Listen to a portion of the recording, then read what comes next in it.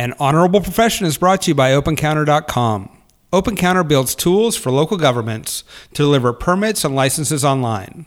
Their portals make complex permitting simple, which lowers transaction costs, increases transparency, and empowers economic development. OpenCounter is a vital tool for communities big and small across the nation, including Atlanta, Charlotte, Oakland, Indianapolis, and San Diego.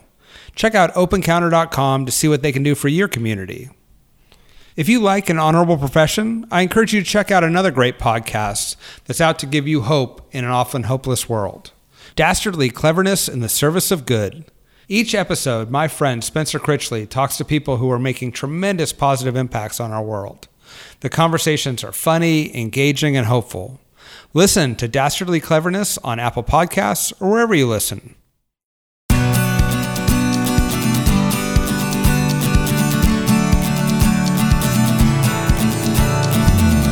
Welcome to An Honorable Profession, a podcast giving America hope since 2018. I'm your host, Ryan Coonerty.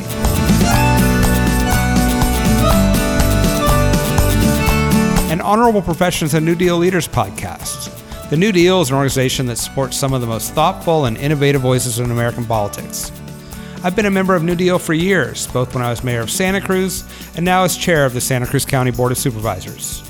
Check out some of our past episodes with guests like Mayor Pete, Wisconsin Lieutenant Governor Mandela Barnes, candidate for U.S. Senate Amanda Edwards, and more than a dozen amazing leaders at the state and local level. You can find us at newdealleaders.org or wherever podcasts are found. And if you like what you hear, please tell your friends. We're trying to bring sanity to politics in an insane era. We need all the help we can get. Give us a rating on Apple Podcasts or wherever you listen.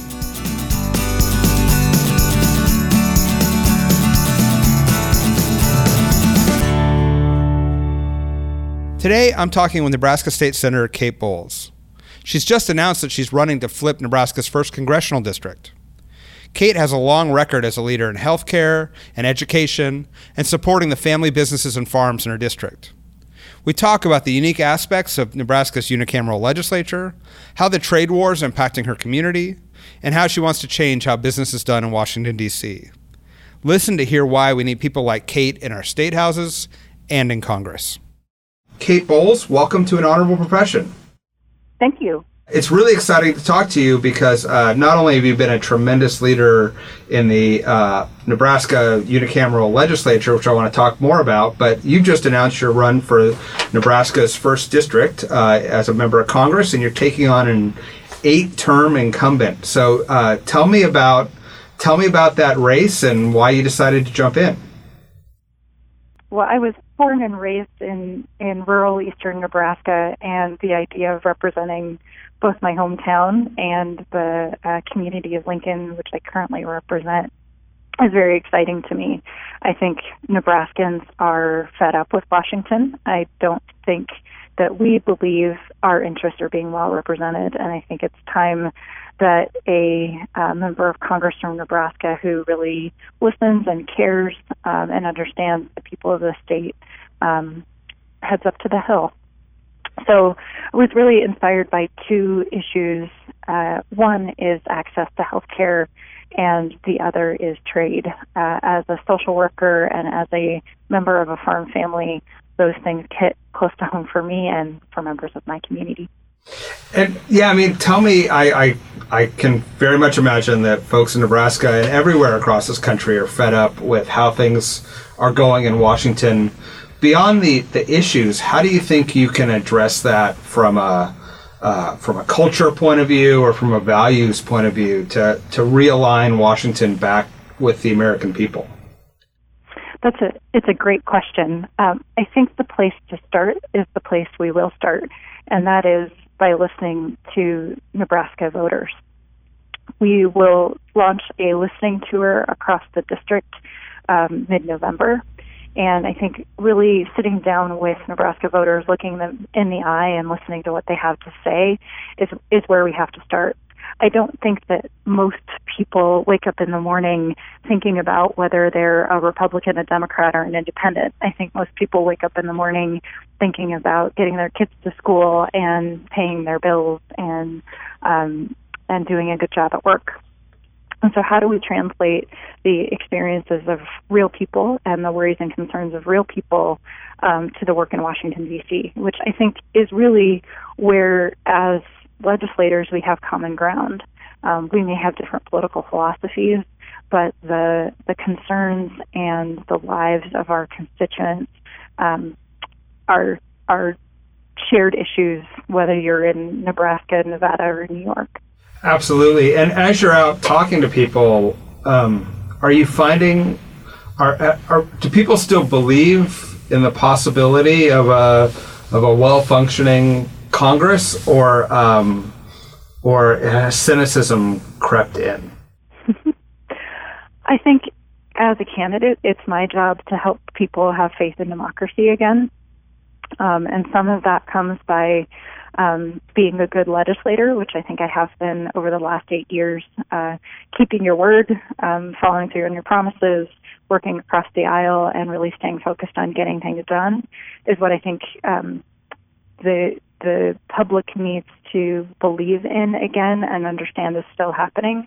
And so, part of this work, I think, is telling our story of how the Nebraska unicameral is successful. For example, I've been part of passing 7 bipartisan balanced budgets over my tenure as a state senator. People need to understand that that is still something that happens and that's still something that's possible. More than that, I have people across the aisle that I'm proud to call friends. And I think some of that storytelling and making it personal is part of what we can do to gain the public's faith and respect for democracy again. So let's dork out on the unicameral legislature for a second here, and give us all an overview of how politics works in Nebraska that may be different than what they see in their home states. Thank you for asking that question. The Nebraska unicameral is one of my favorite topics, and I think the lessons I've learned here really are things that are lessons that I can take to Washington and a way of working that I hope to bring to Washington. So our legislature is unique in a couple of different ways. First is we have only one house. We have a legislature, not a House and a Senate. So there are 49 of us who have to work together to solve our state's problems, which I think really helps with relationship building. If there are only 49 of us, it's easier to get to know one another. It's also harder to rebuild bridges if you make missteps, and that's on our minds a lot. That's a really good point. The second way, you don't often think about that, which is it's sort of there's a encouragement for good behavior, but there's also a punishment for bad behavior.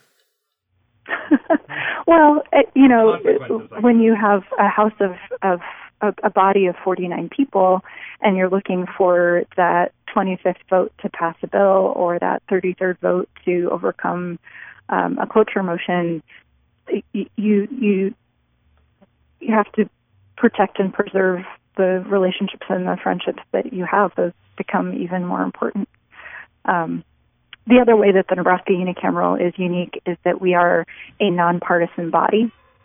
So we are not elected on a political party ticket. That's not listed on the ballot.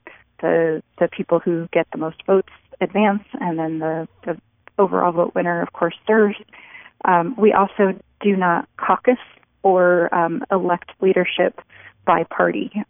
We elect leadership by a secret ballot, which I believe helps contribute to the goal of making sure the best person for the job gets the job. So there's a real spirit of partnership in Nebraska. That's not to say that political parties or political philosophies don't have a role to play in our system. They're simply not embedded in the structure in the same way they are in other states. So let's just because I think I want to dive in for a second. In terms of in normal legislatures, everyone goes with, you walk in, everyone says hello, and then the two parties split up and elect their leadership. In yours, it's a secret ballot. Are people ever surprised by the votes for leadership? Absolutely. I think one of the things about a leadership election that's handled in that way is that it's really incumbent upon the person running for a leadership position to spend time with his or her colleagues in the interim and sit down with people to make sure that they understand what the issues are in any individual committee or in any individual role and address any needs or concerns. So I think it reinforces relationship building because you kind of have to do that one-on-one versus having a caucus structure or a party whip do that work for you.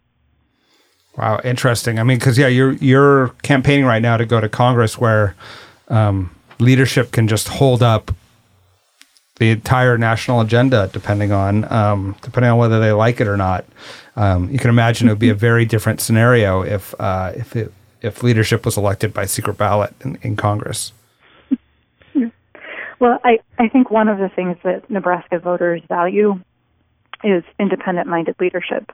Nebraskans are pretty independent folks, pretty self-reliant, and people who think for themselves. And so I think that's really one of my opportunities as a new candidate in this race, that fresh ideas and new vision and people with values and morals and ideas are respected in Nebraska. And I do think that voters will look at who I am as a person and a candidate and give me a shot. So what talk about your path into politics. Where did you grow up and how did you find yourself involved in Nebraska politics? Sure. I grew up on a family farm just southeast of Lincoln, went to college in the Lincoln community, and then out of college I did a volunteer program working on child nutrition issues. That's really when the lights came on for me in terms of understanding the connection between personal experiences and political choices and systems. I ended up getting a degree in social work, which I'm very proud of, and I think that personal connection is what inspires me to do the work that I do today. But I never thought that I was going to run for office myself. I thought that I would really stay focused in my career in human services. But what I found, having stepped up and run for office and now taking another turn, is that political leadership done right, done well, done the way I want to do it, really is human service. As long as you keep people at the heart of your political ideology, I think you're probably doing it right. And you've been in the legislature for 8 years. Talk about some of the work that you've done there that you're proudest of. Sure. I'm going into my 8th and final year in the Nebraska unicameral. I've spent all of my years here in the legislature serving on our appropriations committee. That has taught me not only a lot about the depth and breadth of government, but also what it means to compromise and be diplomatic while also protecting and advocating for priorities. The state budget is complex and interconnected, and putting together a product that you're proud of and that gains bipartisan support is no easy task. I'm really lucky that I've had some wonderful partners on both sides of the aisle to get that job done. And we've gotten through some tough times, which I'm proud of, because we've protected the things that are most important to Nebraskans, even during the tough times. We've protected healthcare providers and higher education, even when things weren't easy. But we've also been able to make some strategic investments that I think serve the state, that we, as all Nebraskans, can be proud of. For example, one of the major investments we made during my first biennium budget was to make a state contribution to a new cancer center in partnership with the University of Nebraska Omaha.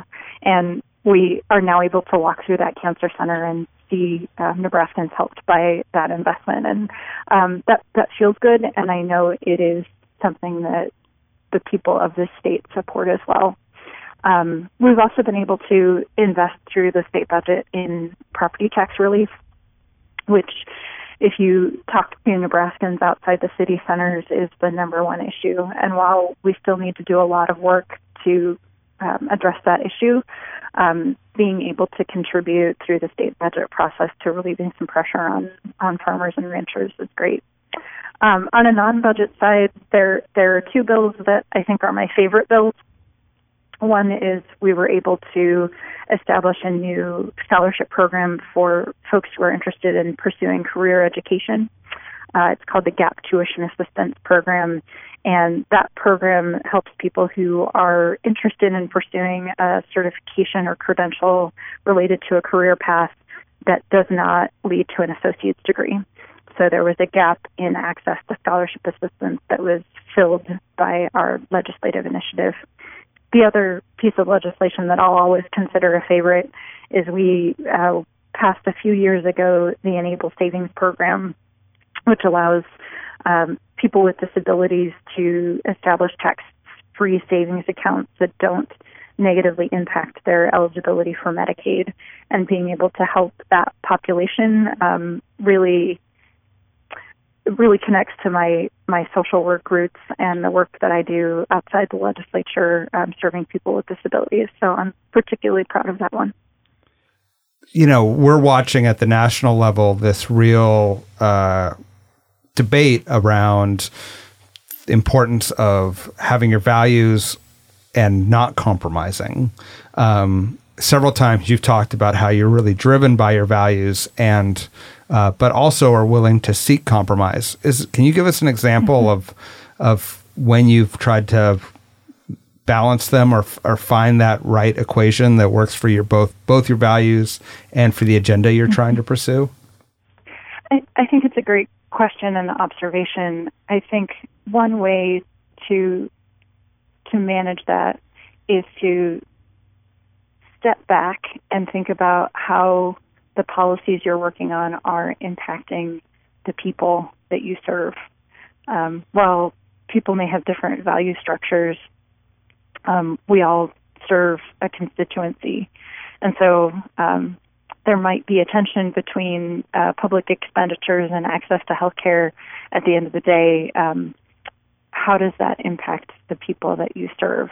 And so I think that's a nice North Star, whether you have a different political ideology or not. I think one of the challenges that comes to mind when you ask that question is balancing the need for property tax relief and the desire for fiscal responsibility with demands in healthcare and healthcare expenditures within a state budget. The cost of healthcare is growing for all of us, including those who receive healthcare through public means. And so we've really had to stand our ground or maintain our values of serving people's health in terms of making sure that we're adequately funding healthcare providers to do the work that they need to do to care for our friends and neighbors. And we've had to talk about that in the context of some pretty tense priorities. But I think in some ways it's just reminding people of the practicalities of state budgeting while also kind of circling back to the real reason we're all here, which is the people we serve. For your campaign, how do you take on a well-funded incumbent in order to bring the voice of the people to Washington, D.C.? That's a great question. One of the things that I think the current congressman is not doing as well as he should be is communicating with and being present in the communities here in Nebraska. So I think it's really important to start with showing up and listening to what people have to say. But I also think it's important to recognize in this particular race all the things that have changed over the past decade. As an incumbent, Congressman Fortenberry has served this district for 14 years. And over that time, we've seen a significant number of independent voters grow in our congressional district. We've seen a more engaged and rapidly growing set of Democratic voters. And so I think part of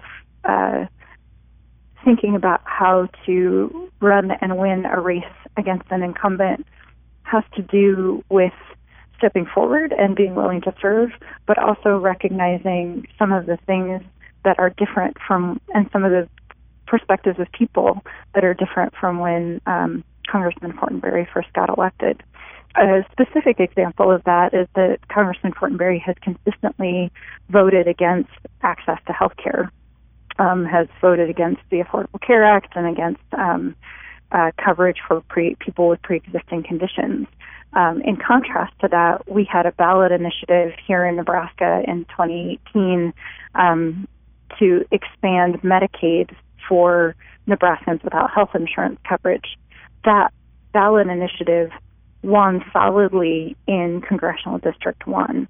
So I think that's an indicator that the interests of people are changing, and the more we listen to what people have to say, the more we'll recognize what's not working for Nebraskans in Washington. Absolutely. And one of the things that's not working for Nebraskans in Washington is the current trade wars. I think, explain to us, for those of us that are on the coast and we read headlines about trade wars, it's interesting in the abstract and it can have specific impacts on an industry here or there. But talk about what it means for the people in the 1st District in Nebraska. The Nebraska Farm Bureau released a statement a couple of weeks ago indicating that by their estimates, Nebraska farmers have lost over $1 billion in revenue over the last year directly connected to the trade war with China. So that is a direct impact on the pocketbooks and wallets of Nebraska farmers right here in Nebraska. It's harvest time. Right now should be a time when our Nebraska agriculturalists are celebrating a year's worth of hard work, getting the corn and beans out of the field and getting ready to take them to market. Unfortunately, that hard work is compromised by national trade policy. And one of the things that I think needs to happen is that we need to hold this administration more accountable to people in the Midwest and the livelihoods of people in the Midwest. I appreciate that there are reasons that we need to address our trade deficit with China. It can't be at the expense or on the backs of Nebraska farmers and ranchers. In fact, last year, and in part through relationships I built with New Deal, I was able to do an exchange trip to China. I took a week of unpaid leave from work to go talk with Chinese diplomats about Nebraska corn and beans and help them understand what an important trading partner we do think that they are. So from the perspective as a candidate for Congress, I think one of the things that I would like to do as Nebraska's representative in Washington is make sure that the people in the administration who are making the choices about trade policies that are hurting Nebraska farmers hear from me and understand that we simply can't bear these burdens out here in ag country. Absolutely. And I imagine there's secondary and tertiary impacts of it's not just the individual farmer, it must be the banks and the restaurants and the equipment dealers. It's one of those things that trickles down to everyone, I would imagine. Sure. It's not just farmers. It's absolutely Main Street. It's everything from the seed companies to the local restaurants. Everybody's feeling the pinch. And so when you talk to voters in your district, and particularly farmers or adjacent industries, what are they looking for in trade policy that will help reset some of the impacts that they're feeling now, and move them on to more prosperous times? Mm-hmm.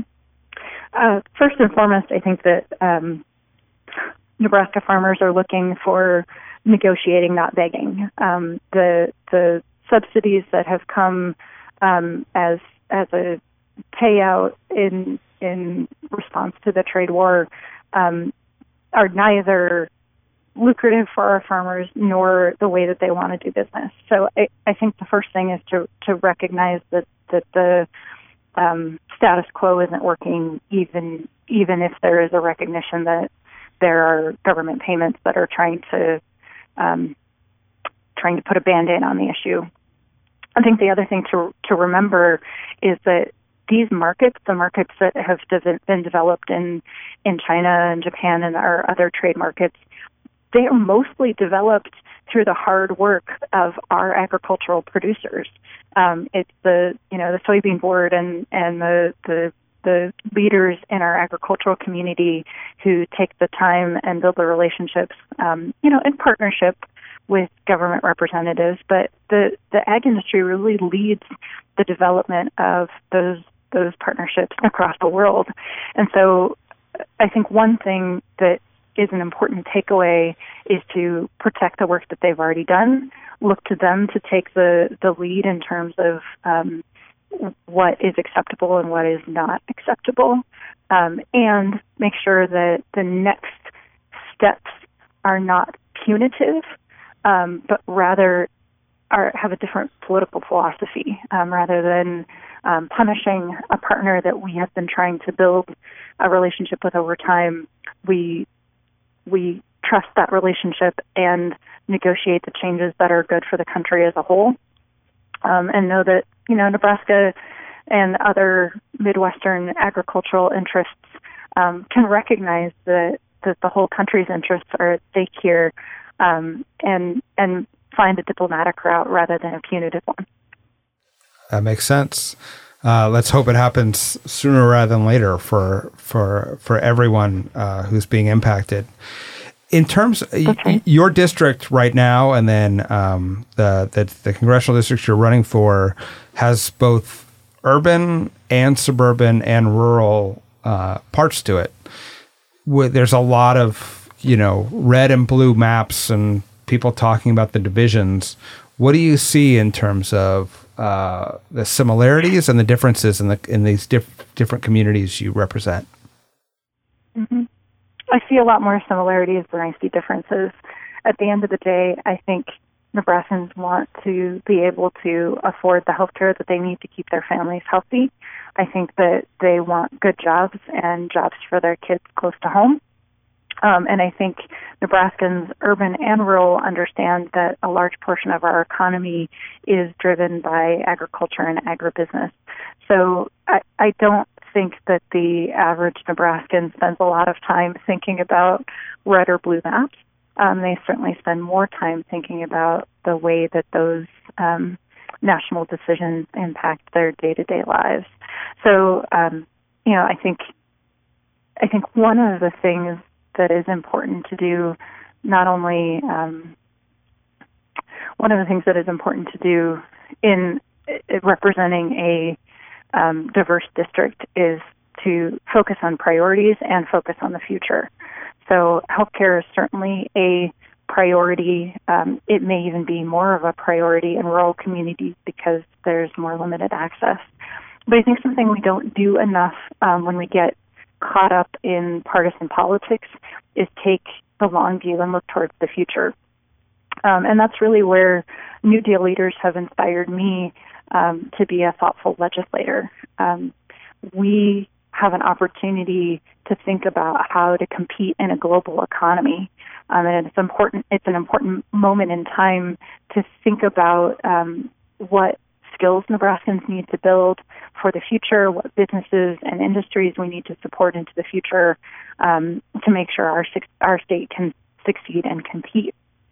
So when you start talking to Nebraskans about building a bioscience industry, or talking to Nebraskans about global manufacturing and the future of manufacturing, and talking to Nebraskans about how we can train our workers to enjoy the good life right here in Nebraska while earning a good living by working with global markets and competing nationally by being the best in the world in the industries that we invest in as a state. you've moved past political divides and moved towards talking about prosperity for our communities. That makes a lot of sense. Coming back to it, you mentioned a couple of times healthcare, and it's really seems to be a passion of yours in the legislature and one of the driving forces in your campaign. What do you see that needs to be fixed about our healthcare system for both urban and rural, and just your average family in Nebraska and other places with how we currently provide healthcare? Sure. One major issue I'd like to talk about is the cost of prescription drugs. I think we all have some experience with going to the pharmacy and being surprised at the amount that we have to pay for the medication that we need to feel better or to stay healthy or to stay alive. One issue that I've been working on here in the Nebraska unicameral is the cost of insulin for people with diabetes. The cost of insulin has increased exponentially over time, and we're working on legislation to cap the cost of copays for this life-saving medication. I think that idea and philosophy can be translated to the federal level as well. I think that thinking not about how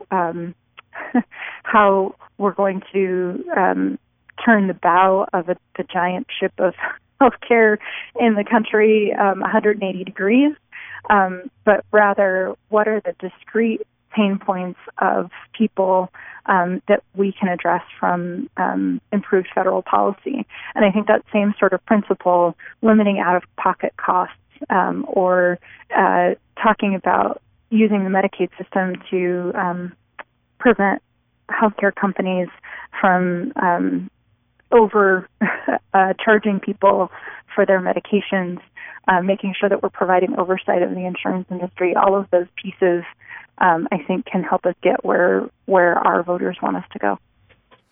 Absolutely. I think breaking it up into small, workable pieces that impact people's lives seems to make a lot of sense to get both quick results and hopefully build some momentum. That's right. To addressing a very complicated issue. So tell me, how's the campaign going? You only recently announced, and it's a major undertaking. How are you? First of all, how are you doing as a person? Second, how's the campaign going? It's been great. I think Nebraskans are hungry for a choice. I think Americans are interested in new voices and are tired of the status quo. So, as a candidate running against a multi-year incumbent, I think the reception has been wonderful because it's a time in American politics when people are looking for change. More than that, I've been so touched by how encouraging and supportive and kind Nebraskans have been. People have come out of the woodwork to help us get our campaign kicked off. People came out in droves last night for my official campaign kickoff, and I'm so grateful for everyone who did. People understand that part of the work is raising the resources that we need to be able to spread our message and be competitive, and so that piece has gone really well so far, 2 weeks in. I think the best part for me has been all of the encouragement and being able to see how willing people are to step up and support the democratic process. I've had a number of folks say to me, hey, I usually vote Republican, or hey, I'm an independent and you need to earn my vote.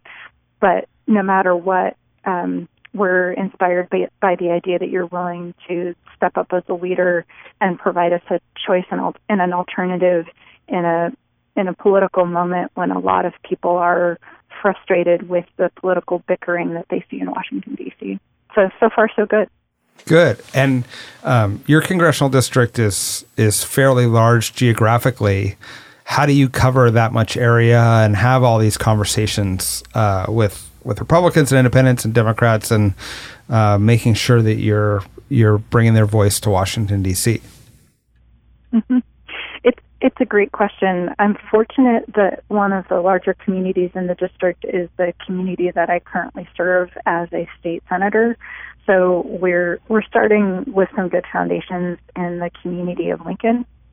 The big charge next is to get out to the surrounding areas and talk to folks. I think one of the most important things to me is to make sure that we're reaching out to people who may think differently than I do. So our listening tour will include Rotary clubs and local newspapers, but will also include visits to places like local breweries for Pipes and Politics events, so that we're reaching out to all different kinds of people, listening to what they have to say, and building relationships in those communities. That's not bad. Building relationships over a beer is always a good strategy, I think. I think so. Yeah. Is there anything else you'd like to tell us about that we all need to know about you or about Nebraska or about this race? I think because I have an opportunity here to talk to more of a national audience than I usually get to talk to, one thing I want to say or express is how much opportunity and potential I see in Midwestern districts like mine. I think that people are hungry for new vision, new leadership, new attitudes, and fresh ideas and fresh vision. And to label places like eastern Nebraska with traditional red and blue labels, I think is a mistake. I think that there is huge potential in communities like mine all across the country to support new leaders who, regardless of their political party, are willing to refocus on serving the people and protecting our democratic institutions. So it is my hope that national partners will come to the table not only for my race but for other races like mine, and see the potential that we have to make our country better by partnering with communities that are looking for change. I think that is a great message and a great message to end on, because as I talk to leaders across the country, and Margaret Mead, who's running for Congress down in Florida, your Lincoln mayor, your new Lincoln mayor, Leland Gaylor Baird, it's evident that there's just so much talent and thoughtfulness and a commitment to doing right by their communities in the country, that paying attention to these parts of the country and these races is really one of the best things you can do if you're frustrated with what's going on with the status quo in Washington. Exactly. So everyone, take heed and support Kate Bolz as she makes this run to try to bring some function back to Washington, and to bring real values, her community's values, and in fact America's values back to Washington, D.C. Kate, thank you for joining us today. It's been an honor to talk to you. Thanks so much for having me. Good luck. Thank you. Thanks for listening to An Honorable Profession. Please subscribe to hear more amazing leaders, and keep asking your elected officials to be honorable. Boots Row Group produced this podcast. I'm Ryan Coonerty, and because we're keeping things honorable, no tax dollars were used in the making of this podcast.